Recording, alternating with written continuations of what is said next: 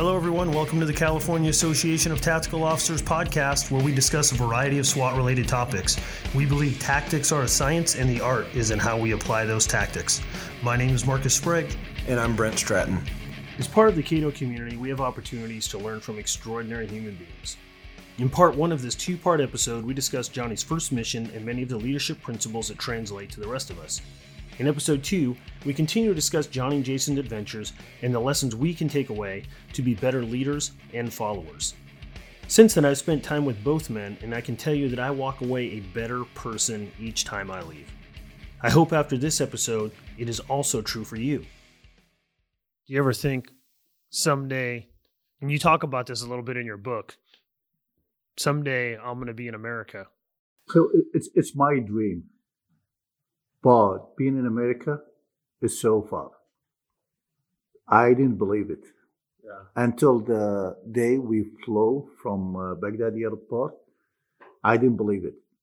We land in Oman, I didn't believe it. We land in Chicago next day, I went to Target, buy a stupid 3X large shirt. I didn't believe it. We moved to Al Cajon. I took my son Mustafa to 7-Eleven, you remember? Yeah. And I called Tushin. I told him I get lost, but don't worry. There is like big shop sign called 7-Eleven. You should find me. He says, bro, 7-Eleven is fucking everywhere. It's like a white guy. I didn't believe it. Yeah.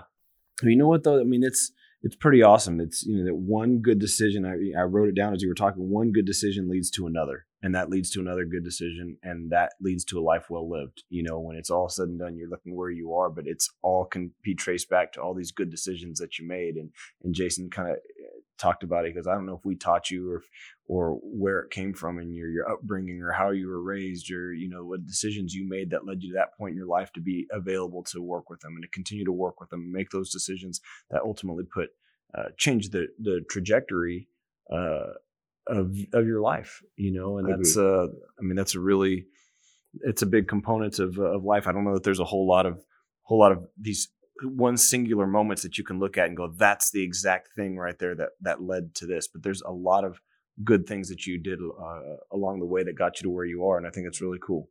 See, this is the things I believe in it, and I keep doing it until now.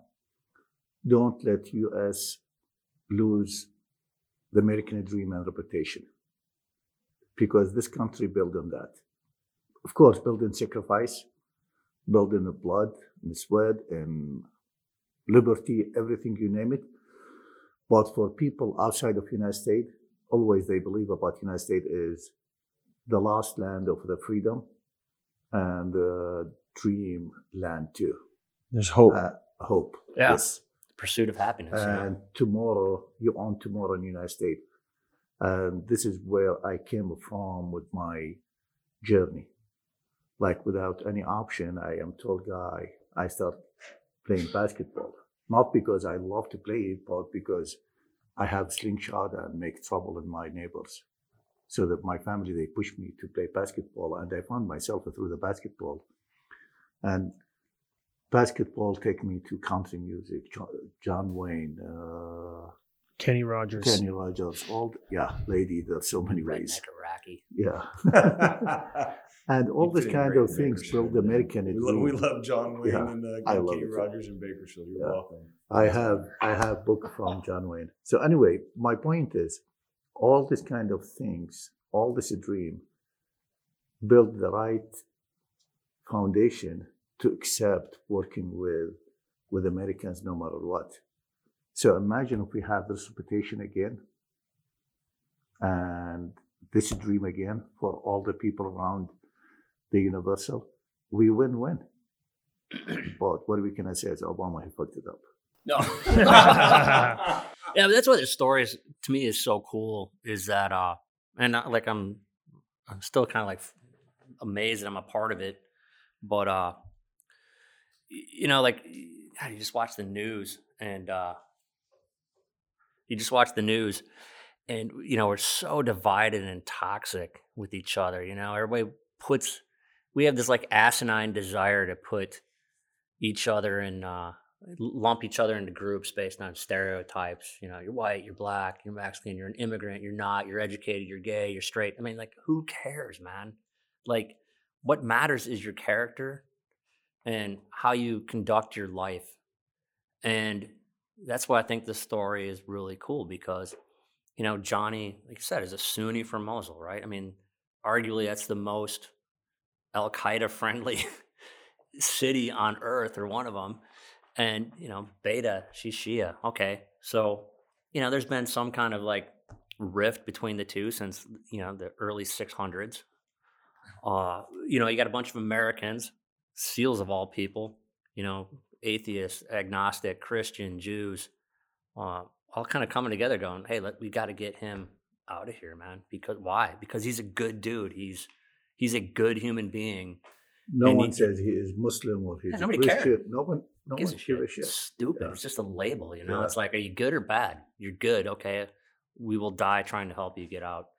And man, it's amazing, like how many hands were in this process from the day you know, you and Wiz called me asking if we could get you out to the day he got his citizenship. I mean, I mean, there was congressional staffers, there's people in the cabinet, there's damn near every SEAL who set foot in Iraq had their hands on Johnny in some way, shape, or form, work in this process, man. And it's like, you don't see that kind of mobilization to help somebody unless they're really good people. But, you know, there's millions of good people out there. And, man, you know, if you're good, you're going to work. You know, the pursuit of happiness, not guaranteed happiness. Well, come on in. Well, you know, we welcome you because all you're going to do is make this country stronger. You know, we're lucky to get him out of Iraq. You know, because I know when I first broached the subject to Johnny, I'm like, it's like halfway through deployment. Sam was with the NCIS guys, and he was another Iraqi. They got him out of Iraq to Egypt because his house kept getting blowed up by bad guys. And so I hit Johnny up. I'm like, dude, do you want me to try to get you to the States? And he's like, no. I mean, he was almost offended, man. He's like, no, dude. I'm like, I want America. I'm going to see Iraq succeed. I'm going to make Iraq like America. I mean, he had a vision of an American version of Iraq. And I was like, wow, that is so cool, man. Like, if there was more people like you, Iraq could be a kick-ass place, you know? I mean, you got parts of Iraq that are, like the Kurdish areas. Even during the war, I mean, you know, guys could go out and get coffee, and it was, like, thriving as much as you can in a, you know, war-torn country. But, you know, Johnny had this vision to see it be like America or an Iraqi version of America. And I think once he realized that was never going to happen, he saluting him. It is peanut butter whiskey. It's Sorry, peanut butter whiskey, you were yeah. a good thought, and I broke it up. No, I it's good. apologize. Do you see Yeah. how he take picture? I was trying to take a picture. Like a victim. like Tushin said, like one of the things is not confused me about. It's like there's people they don't understand, and we are in very educated country and in 21st century, all this kind of things. We still have this kind of bullshit thinking. Like when I announced I supported Trump for travel ban, I didn't mean I support Trump as person. No, I support him as president of the United States. If he make mistake tomorrow, I will not support him. Anyone serve our nation, I will support him. You know what I mean? I don't care, Democrat, Republican, whatever. The problem is with my people, Muslim people. They call me traitor. Shame on you, you are Muslim, this kind of things. You know what I mean? And this is kind of what those guys talking about. Yeah. Right. Trump, he don't want to bring refugee from overseas unless we have complete database. Makes sense to me. I don't want to have my gun to escort my kids to the school because this is what happened because we don't have border, we don't control the border. So where is the problem with that? This is one. Second thing, for me, and I can say it proudly as American, if United States underneath attack from the Vatican, which is a Christian holy place, or from Saudi, Muslim holy place. I don't give a shit. I respect them, but I will fight them back, no matter what. And I'm not gonna ask Tushin, hey, are you fucking Muslim or you are American? That's all what I need. You know what I mean? This is where we mix religious with our loyalty to the nation. This is how I understand from those guys. 1,000 mission. No one came to me and talked between them. Oh, Johnny, he's fucking Muslim. How we can trust him? None of that. We have amazing sacrifice story. We have amazing respectful story. We have amazing dignity story.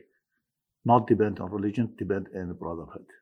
So yeah, it's the only thing that chaps my ass and like talk, in the news today. I mean, it took 3.5 years to get a guy who had a stack of recommendations from admirals, from all branches of service, from you name it, going, hey, this guy's life is in danger. His family's life is in danger. He has sacrificed.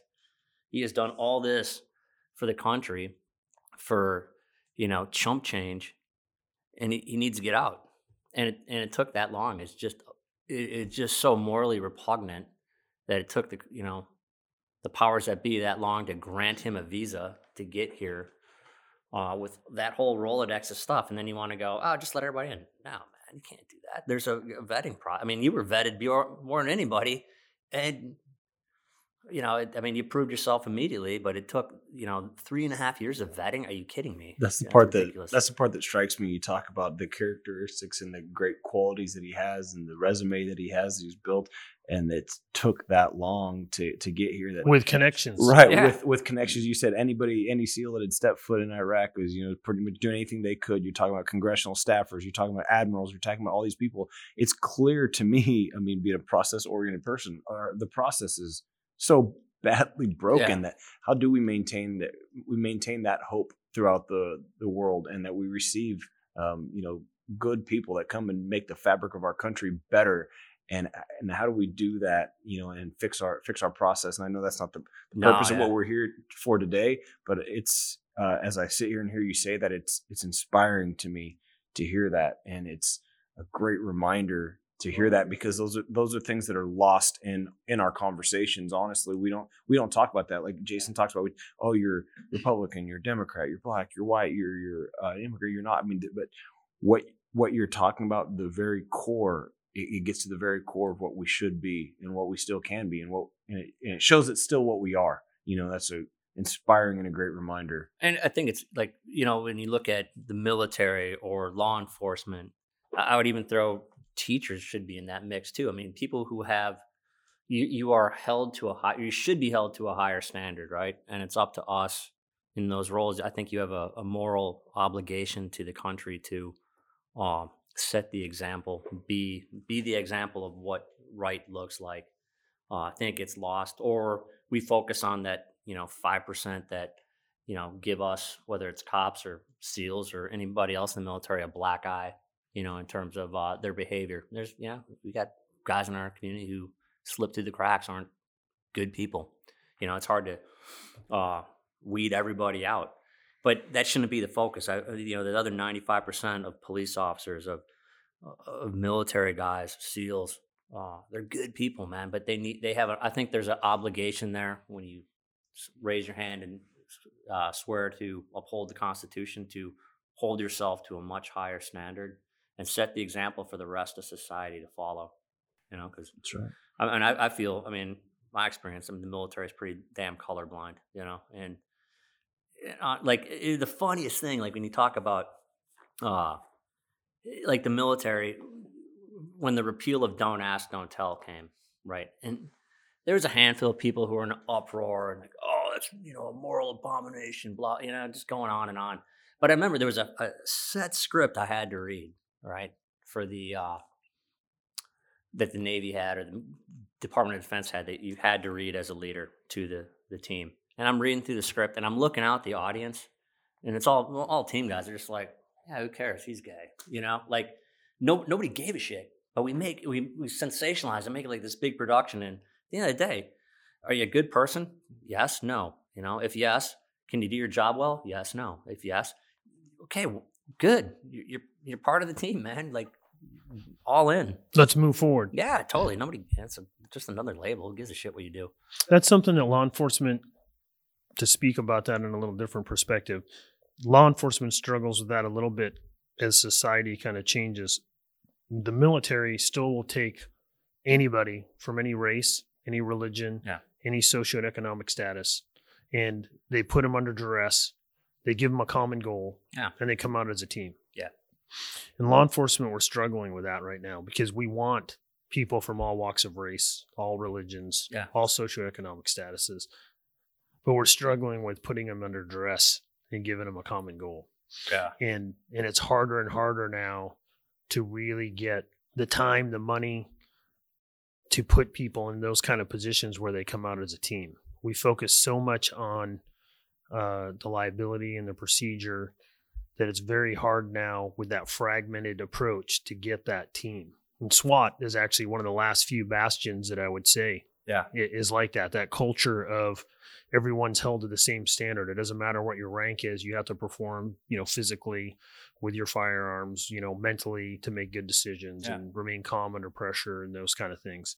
Have you seen that culture as a leader? Have you seen that culture? You talked a lot about how it develops itself once you get the right people in place. Yeah.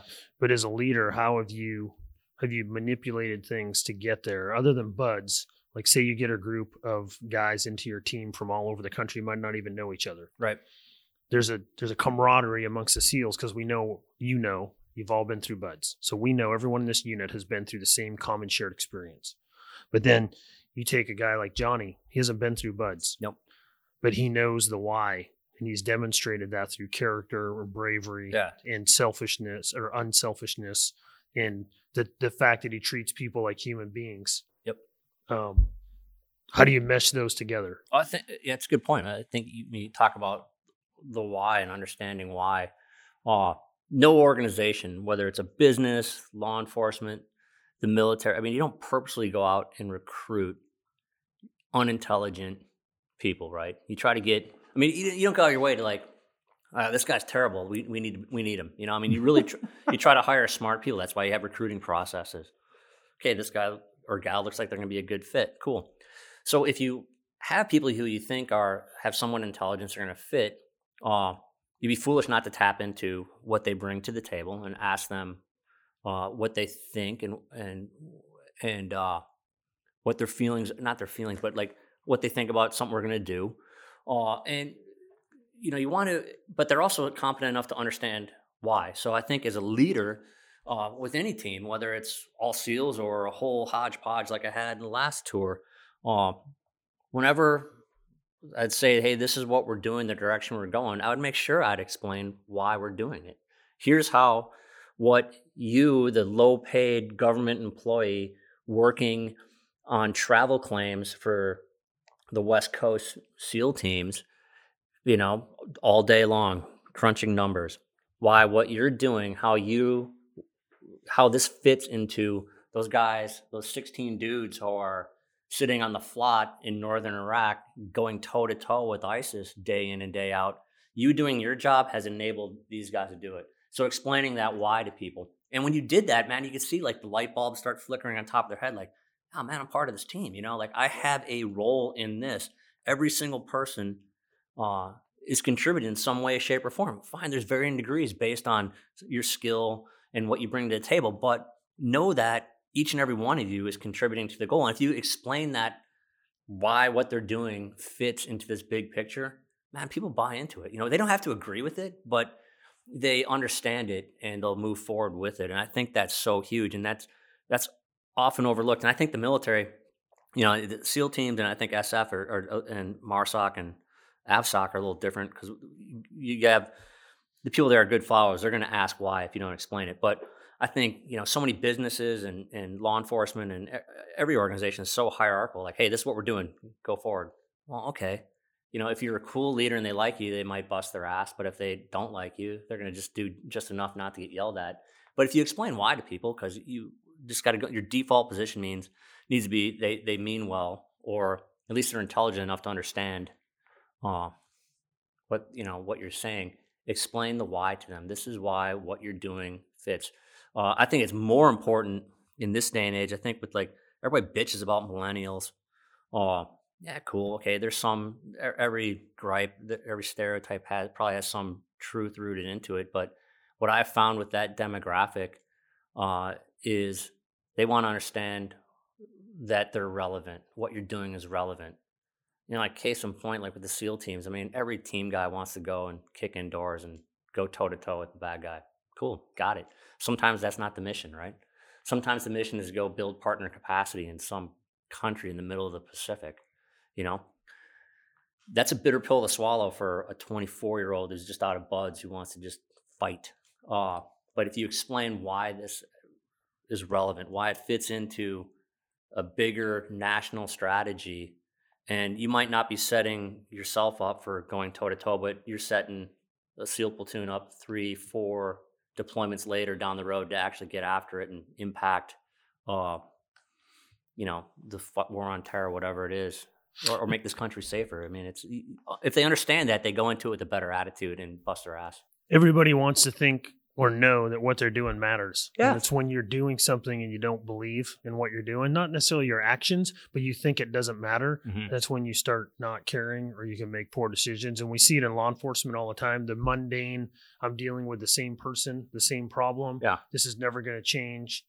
And then you can, if you allow yourself, you can go, nothing I do is really going to matter. It is amazing watching an organization when any leader can explain why what you're doing, each one of your departments, is relevant and how it fits into a big picture. It does transform the team into something like, okay, cool, I'm contributing. We're part of this big thing, and it really is a quick way to get a team to coalesce. I think if you're a leader and you can't articulate why this is important well, then it's a great system of checks and balances. Like, God, you know what? Maybe we shouldn't be doing this. If somebody goes to me, hey, this is what we're going to do. Well, why are we doing that? Like, not to be combative, but just to understand. And if I'm like, all mush mouth on it, it's like, oh, you know what? Able my idea was stupid and I need to rethink what I'm asking people to do. So it's a good way to keep yourself humble and grounded in reality, being able to articulate that. Yeah, and then isn't that the knock on millennials that people talk about that anyways? Is I want to know why, and they're maybe that kind of speaks to what you're talking about. Yeah. Maybe those that are in a leadership position can't really clearly articulate what they're doing, why they're doing it, how it fits, and maybe that's some of the knock. But you're right. I mean, it talks about impacting that culture. I'll mess up the exact verbiage of it, but I remember hearing a story about it was either JFK or Lyndon Johnson going to NASA and then talking to a janitor who was sweeping the floor. Hey, what are you doing? We're putting a man on the moon.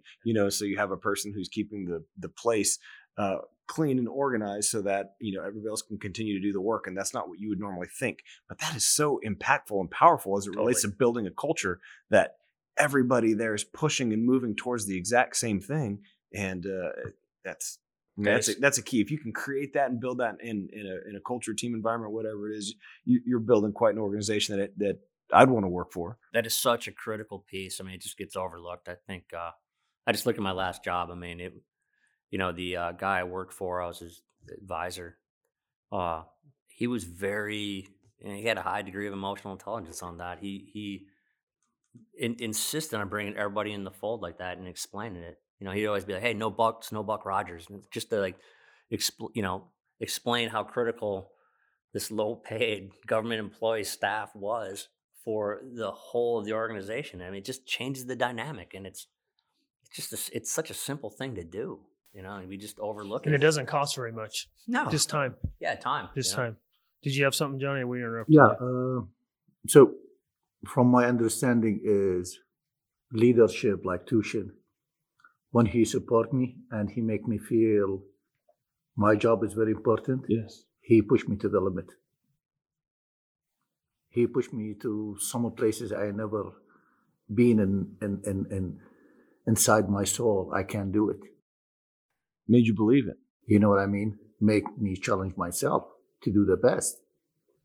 So this is what the leadership can build and separate motivation in each one, no matter what his position. I still remember he had the best relationship with the CPs. And always he support them. And he treat them like no shit, brothers. Yeah. No different. This is one. Yeah. Second things.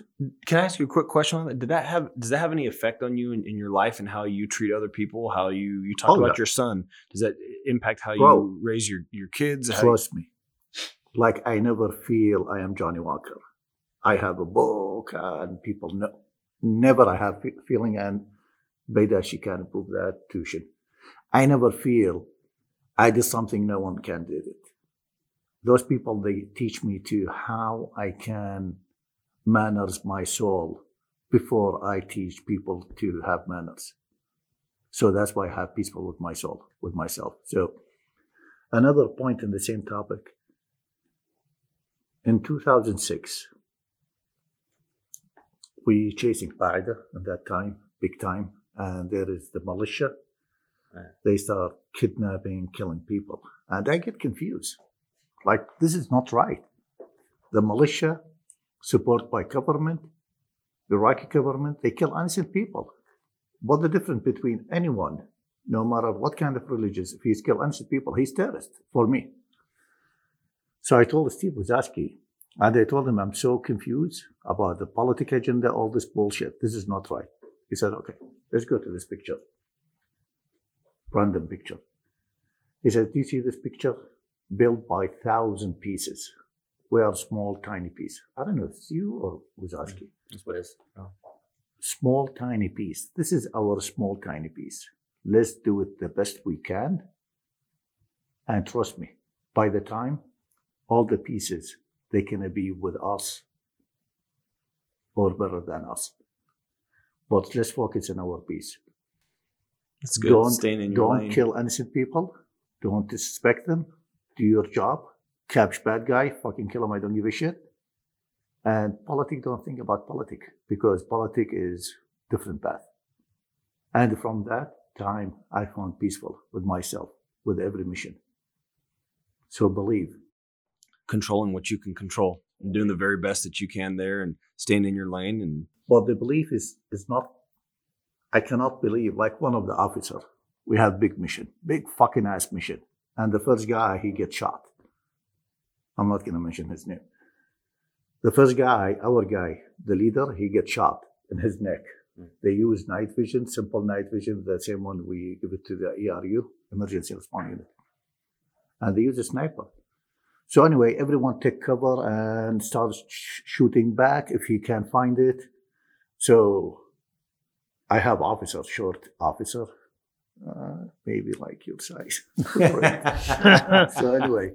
So like something was wrong with him. Johnny, lay down. Johnny, lay down. Johnny, like lay peanut down. butter whiskey.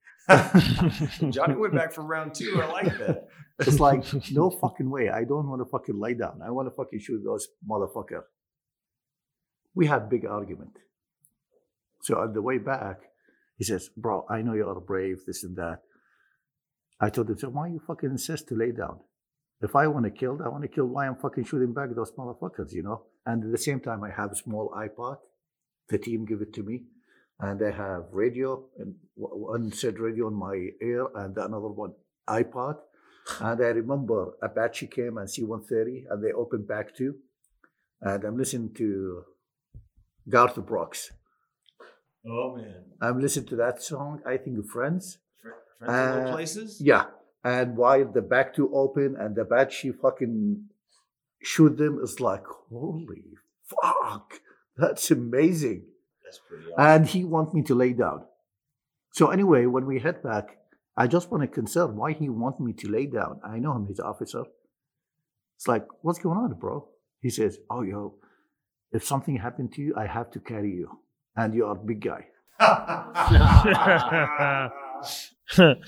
There's a couple takeaways there. One, Johnny likes to have his own theme music. That's right. Fair enough. And you know what? And I like your choice of music, man. But imagine, like in the front of you, green screen, and you can see the C-130. This is not a classified, right? Yeah. No. And the Apache, and they shooting, and 40 mic. Yeah. And all these kind of things in front of you. And you got the music.